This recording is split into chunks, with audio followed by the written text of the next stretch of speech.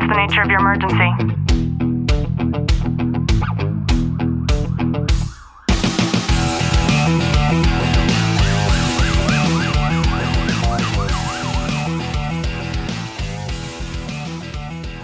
Welcome back to the Tactical Living Podcast. I'm your host, Ashley Walton, joined by Detective Walton. Clint, how are you? I'm good.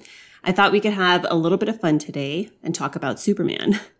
But going one level deeper than that, talking about creating an alter ego, why you should, and exactly how we can apply this to a daily practice within our own lives. So just sit back, relax, and enjoy today's content. I came across this concept where a gentleman will ask the crowd, which of the two men are the alter egos? Is it Superman or is it Clark Kent? Are we going comic book wise? Because technically Superman would be his primary nature because he was born on planet Krypton, and that is his true nature of Superman. Where and that's just my mind, where Clark Kent would be his out of character persona. So most people wouldn't play with it in that way. And most people would answer that Superman is the alter ego, right? We think of, and the reason for that is because when we think about things on a realistic level, we have these humans, you and I, and we're out there in the world, and you think of the big city and there's this big handsome man, and nobody knows that behind this big handsome man is actually underneath the clothes is this giant S that sits on his chest, right? Yeah. And so I thought it was really an interesting concept that most people would answer that way. And it sparks the nature and something that I've actually been practicing a lot lately, which is developing an alter ego. And I think that a lot of the times people think that having this fake persona is not something that's healthy. And I absolutely agree with that. But what I can argue is that when we turn this alter ego into something that is real, something that is us, but just the next version up of us, then that's when it can become something super healthy for us. So what does that mean? How do we actually do that?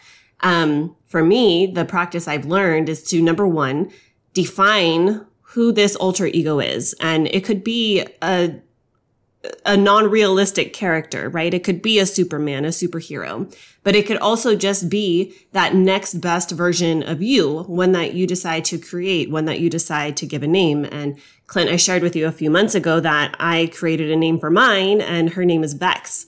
And so in waking up every single day, when we have this alter ego in mind, and it's something that we do on a repetitive basis, and we ask ourselves, or we ask our alter ego, what is it that I'm supposed to do today?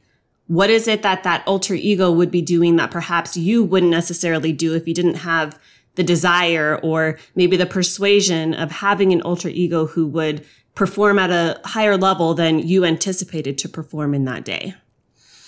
And it's such an intriguing concept with that. Like, as always, I try taking what Ashley says and incorporate it into my own, not interpretation, but more so of how I can take these approaches and kind of manipulate my own life into it. And Ashley and I talk about different situations like this on a regular basis of how we can improve ourselves to that nature. And I think it's important to find that alter ego for myself and whether it's there or not, but defining it. And when you wake up in the morning, it's like, am I going to be Clint today, or am I going to be, this is just the first name that came, Tater Salad. It's just the first name that came to my head. So, and it's and I funny. just want to clarify, Tater Salad is a level up from Clint Walton. No. And I do not identify as Tater Salad. No, but it's, and I think it actually can have, that alter ego can go either way. And it's something to think about is you can be that superhero alter ego, or you can be, and I don't want to say a super villain, but the super special person that you identify as that day. Yeah, that level up version of yourself. That's what we're getting at. And I think that while we should have an understanding of that version down of us, I would label tater salad as a version down, but to each his own, that it's important for us to almost ignore that version and to know that that version isn't something that we ever want to come close to. And so when we think about what this level, and we can call it like Clint Walton version 1.0 or Clint 1.0, like I'm just going to use that as an example.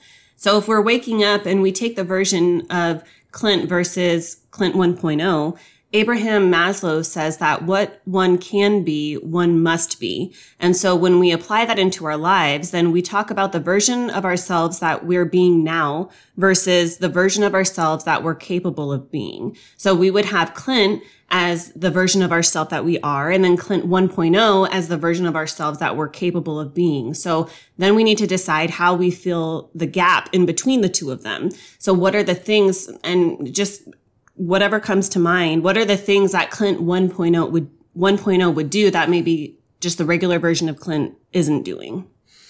It's motivation's always one big key thing that comes to mind for me is Clint 1.0 would come forward super motivated for the day, accomplishing all the goals that I would set forward for myself. But let's get real. So what are some of those things? Clint 1.0 does this and I don't do this.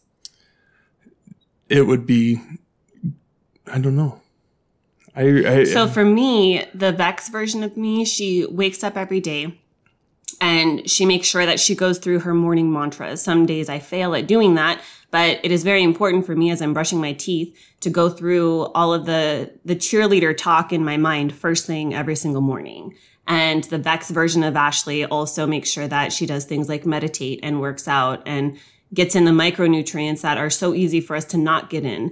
I make sure that I have at least 100 ounces of water every single day. I'm getting the adequate level of protein every single day. I have certain work metrics that I'm making sure that I accomplish every single day. So those are the types of things that when I'm at a baseline of just regular version Ashley, then I don't exceed my own expectations. But the Vex version of me, the Ashley 1.0, she far exceeds just the base level version of herself. And that makes absolute sense. And incorporating each of those individual mantras and those steps for yourself, like it keeps that progression forward within your day. And it's something that I do, and to a degree, unknowingly. It's not with intention that I do, to whether it's that positive side or that negative side. Yeah, and I think that it's an important concept for us to all, at the very least, be able to sit and give a good think on. So if you were to have that 1.0 version of yourself as you're listening to this, what does he or she look like? How does he or she present themselves when they're walking into the grocery store? You know, are your shoulders slumped down, or is your chin held high and, you know, people notice you as soon as you walk in? That's something that I pay close attention to. I'm very observant, and I notice that when my own energy is exchanged in a different way just based on my presence, the energy that I receive from the people around me, be it strangers or not, also changes. And so when we think about those small things, then I think that it allows us to really level ourselves up. But we have to remember what those things are. So if we don't know who that version 1.0 is, it makes it difficult for us to want to embody that every single day. So I think that becoming as best of friends with that 1.0 version as we can, and then getting clarity on the exact characteristics that embody that 1.0 version that are us, but it's just the next version of us. It allows us to constantly ask ourselves, what would version 1.0 be doing right now? Whenever we're feeling like we're tired or we don't have that motivation, what would version 1.0 do? And then the craziest thing happens when we know that that's what that version of us would do, when we could just literally like take a switch and flip it and then start to embody that version of ourselves on a day-to-day basis. So I hope you've gotten some value out of today's episode. I hope that you put on your own cape today and you decide what color it is, what the feel of it is like, and that you allow yourself to walk out there in the world and to constantly challenge yourself by asking what that 1.0 version of you should be doing right now.